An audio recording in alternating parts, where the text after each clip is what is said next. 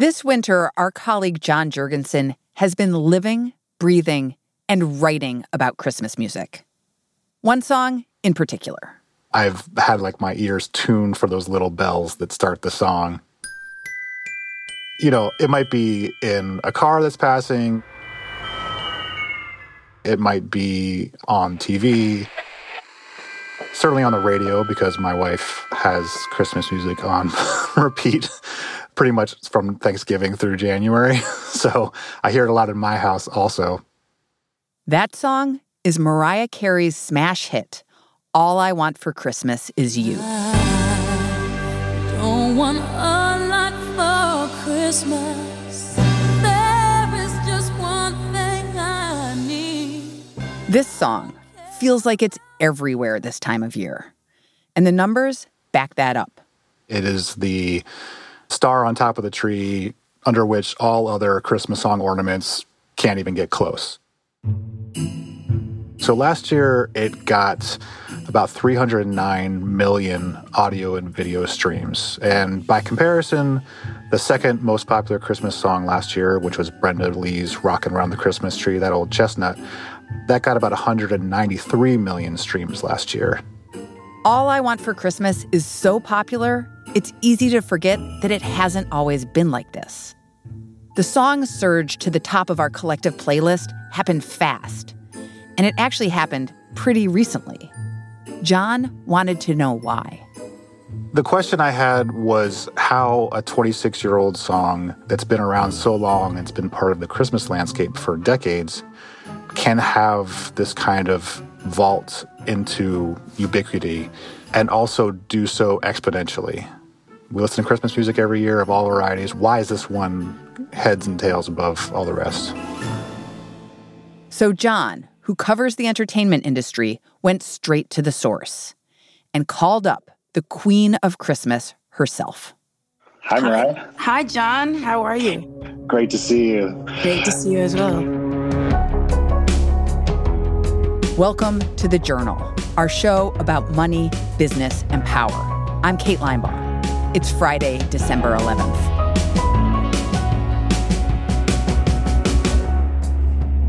Coming up on the show, the rise and big business of All I Want for Christmas Is You.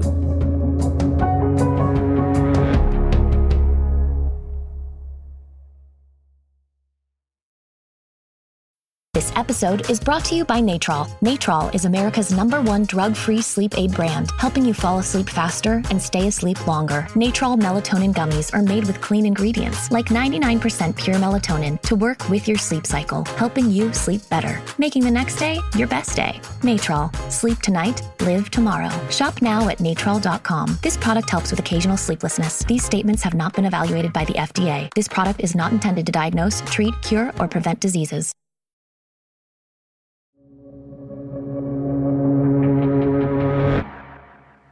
So this is the first time I've actually spoken to Mariah. I've written about her in the past, but this is the first time I've ever got a chance to interview her. John wanted to talk to Mariah about how All I Want for Christmas got so big. But the official reason for the call was her new project for Apple TV, Mariah Carey's Magical Christmas Special. There's clearly room for this Christmas business of yours to grow. Tell me what your priorities were for this year. Every Christmas, my goal is to be festive and to celebrate. And it's funny because when you said this Christmas business, I know that it's a business, but it really is I don't know how to explain it except that I think I love it more than anybody. And I really think the special is going to make people get in the Christmas spirit. I can't create festiveness for people. I can try, I do try, but if they're not into it, I can't make them have as much fun as I do with it, but So you were on a video call with Mariah Carey. Yeah. What did it look like? I think that Planet Mariah is a special place under any circumstances, but at Christmas time, it certainly is much more extravagantly decorated. I go over the top. Yeah, it's an over the top thing. I'm sitting here with Christmas trees in my house. There's 8 trees here, whatever. It's completely over the top. But I only saw about 4 in the background of my video call, but I'll take her word that there were 8 in the whole household. These days, Mariah Carey is all in on Christmas. But she wasn't always. John says when her label first pitched the idea of a Christmas album, she was skeptical. This was in the early 90s, when Mariah's fame was in full swing. So to put that into context, this was about a year after she released her third album, Music Box. Smash success. This is an artist on the way up in every sense of the word. And so, especially at that time, Christmas albums, Christmas music was perceived as something that someone was going to do when they're over the hill. Because when I first did it, I was like, am I really doing a Christmas song right now? This feels very premature to me. And I really have to say it was such a smart decision to do it. And All I Want for Christmas Is You was the first song that I wrote and recorded for that album. So there's kind of a hagiography around the song that doesn't really involve her co-writer. As the sort of history and lore of this song has been recounted, she was tasked to write Christmas music. She was sort of sequestered in this house upstate, trying to put herself in the mood. And so in one room of the house, she had It's a Wonderful Life, the classic Jimmy Stewart Christmas movie playing. She had lights and sort of ambiance of the holiday sort of setting the mood. And she went up, as she recalls it, on this little crummy keyboard that she had available and started plunking out the melody for All I Want for Christmas Is You. So she wrote the song. I have to say, for all the times I've heard it, I never knew that she actually wrote it. Yeah, I think Mariah's fans love to stress this fact, but I think other people don't necessarily think about it enough, which is that she composed the song. She co-wrote the song. She co-produced the song. She created the song, essentially. Thinking about it, like there's been people that said to me, you wrote All I Want for Christmas Is You? Like grown adults that assumed it was a remake because that was the vibe I was trying to give it in terms of making the record in the first place and writing the song. And I think people forget because of Mariah's voice and her vocal talents and her kind of glam image. I think a lot of people forget that she's also a songwriter. How would you describe the song for those people who haven't heard it or those people who probably have heard it but didn't know what it was? The song is timeless in one way because it was written in the 1990s, but it's a throwback to the 1960s in some ways. This kind of Phil Spector wall of sound production style that was very unique to a time and place that many kind of deem ageless and timeless. What I find unique about the song is that it's about 4 minutes long, but the first minute of the song, starting with those bells, is this sort of elaborate warm-up period where she's kind of getting us into the mood. Don't want a lot for Christmas. Almost sort of warming up vocally and creating a little suspense and tension in the song. And that lasts for almost a full minute before what we know of the actual song really starts to kick in.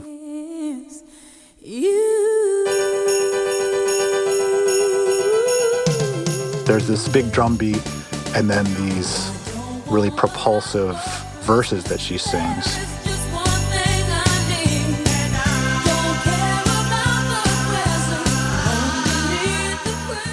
So there's this sort of build up and suspense, and then the rest of the song, the final 3 minutes, is all kind of payoff in her singing and the tempo and also the chorus of voices around her, which gives people listening ample opportunity to kind of harmonize with her and almost back up Mariah as we sing along with her throughout the song.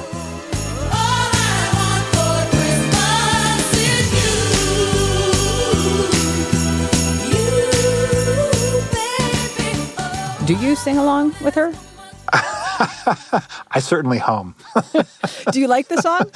I do like the song. It's a great tune, and it's not saccharine. I mean, there's a lot of Christmas songs that I run the other way from. I don't do that with Mariah's song.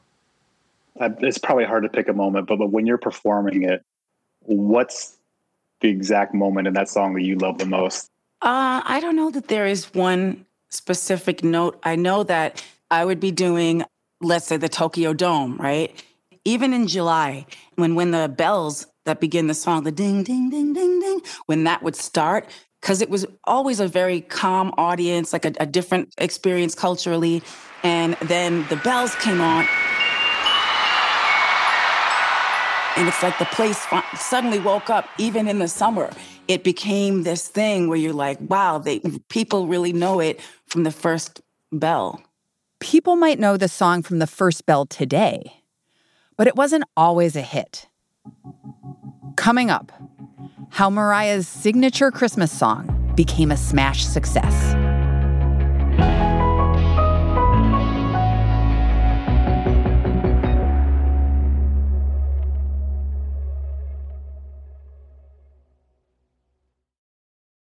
This episode is brought to you by ServiceNow, the AI platform for business transformation. AI is only as powerful as the platform it's built into. Enter ServiceNow. It puts AI to work for people, for employees, for developers, and even your customers, removing frustration and supercharging productivity. On our intelligent platform, AI isn't just a promise. It's happening today. That's why the world works with ServiceNow. Tap the banner to learn more or visit servicenow.com/AI for people.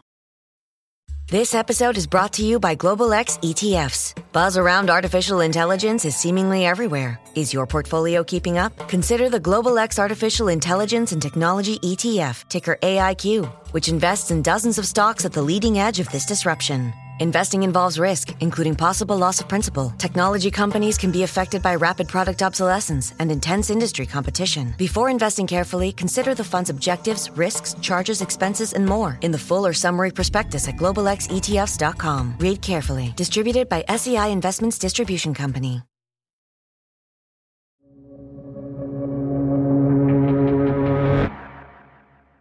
All I Want for Christmas came out in 1994.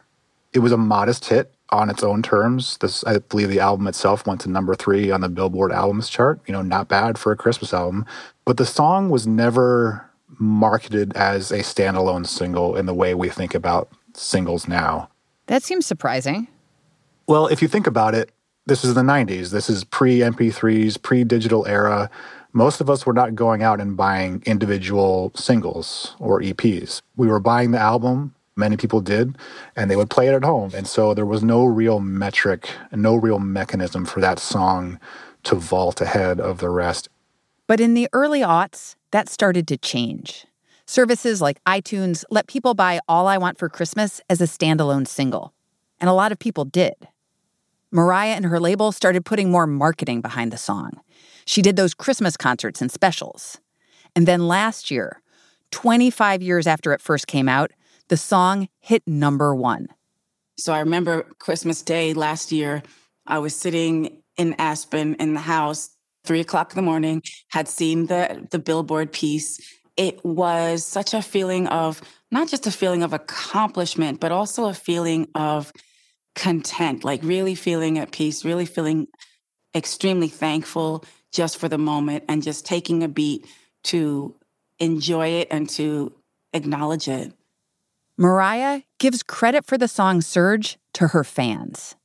They'd been organizing for years to vault the song to the top of the charts in 2019 and make it her 19th number 1 hit. Because they did it. Like, I wasn't sitting at home maniacally trying to make that happen. It actually happened organically all around the world. Fans really, really tried to make it happen for me for this as my 19th number 1. But it wasn't just the fans. John says you can also trace the song's rapid rise to streaming.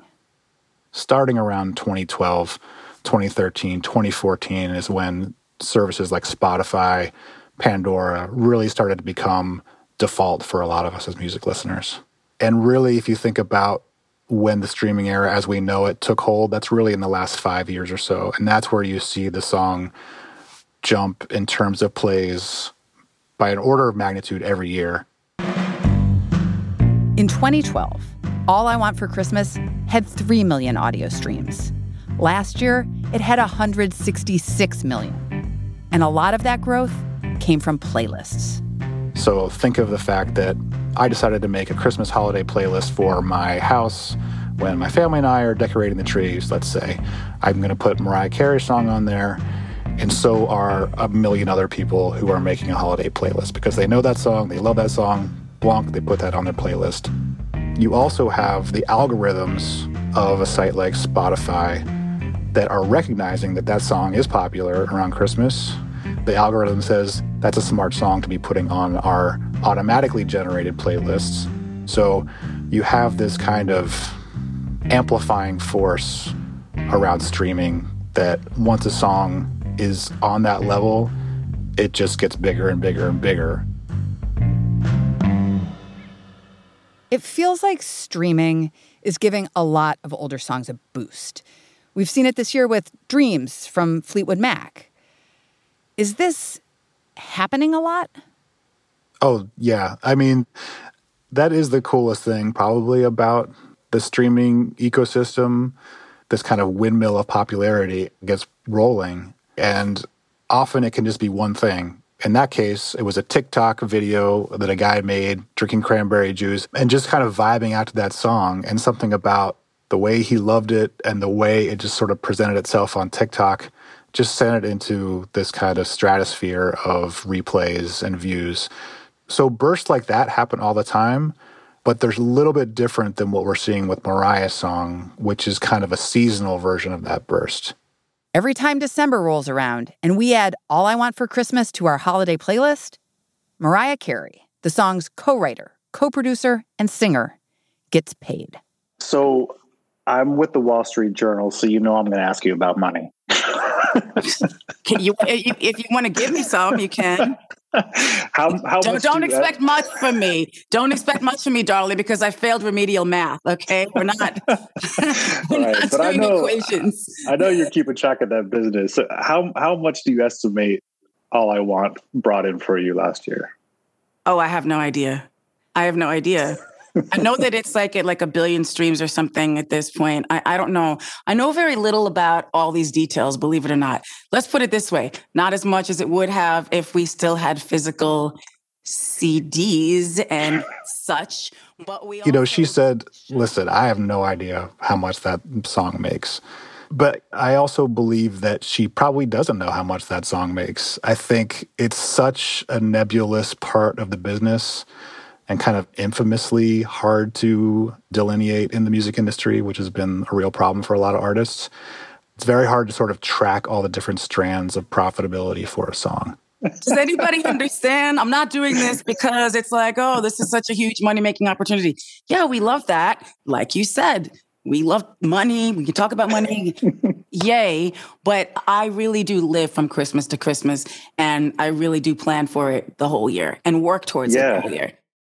Mariah didn't give John a number, but he estimates these days the song makes at least $1 million a year on streaming alone. But that estimate is low because it doesn't include other, even bigger sources of revenue, like radio play around the world and licensing, including for this podcast. When we think about money and the Christmas season, generally people are just thinking about retail. Maybe that's because it's like the money coming out of our own pockets. But every time you hear any Christmas song, Baby It's Cold Outside, Jingle Bell Rock, like All I Want for Christmas Is You, that's money going into someone's pocket.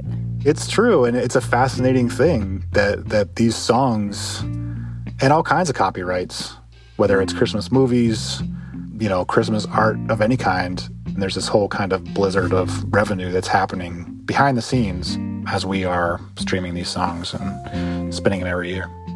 As for Mariah, she doesn't seem to mind just how large this Christmas song looms over her career. You know what? Yes, I'm always going to make other music. And of course, I love The Emancipation of Mimi. We could talk about Butterfly all day long. There's lots of albums, the first album, whatever. But this whole Christmas moment for me is like, I don't know. I'm really thankful. I was telling my friend the other day, and I said, I'm just thankful that I wrote the song because it really does make me happy every year. Mariah, such a pleasure, and thank you so much. Thank you. Appreciate you. Merry Christmas.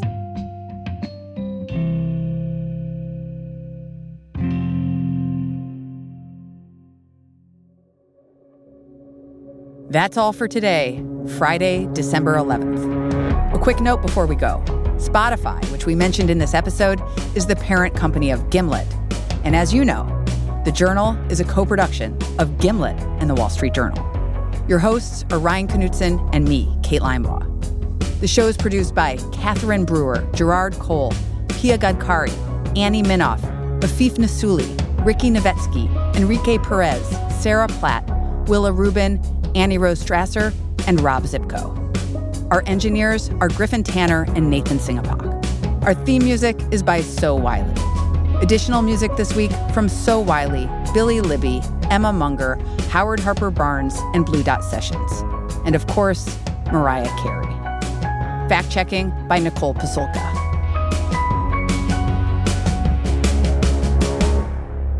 Thanks for listening. See you Monday.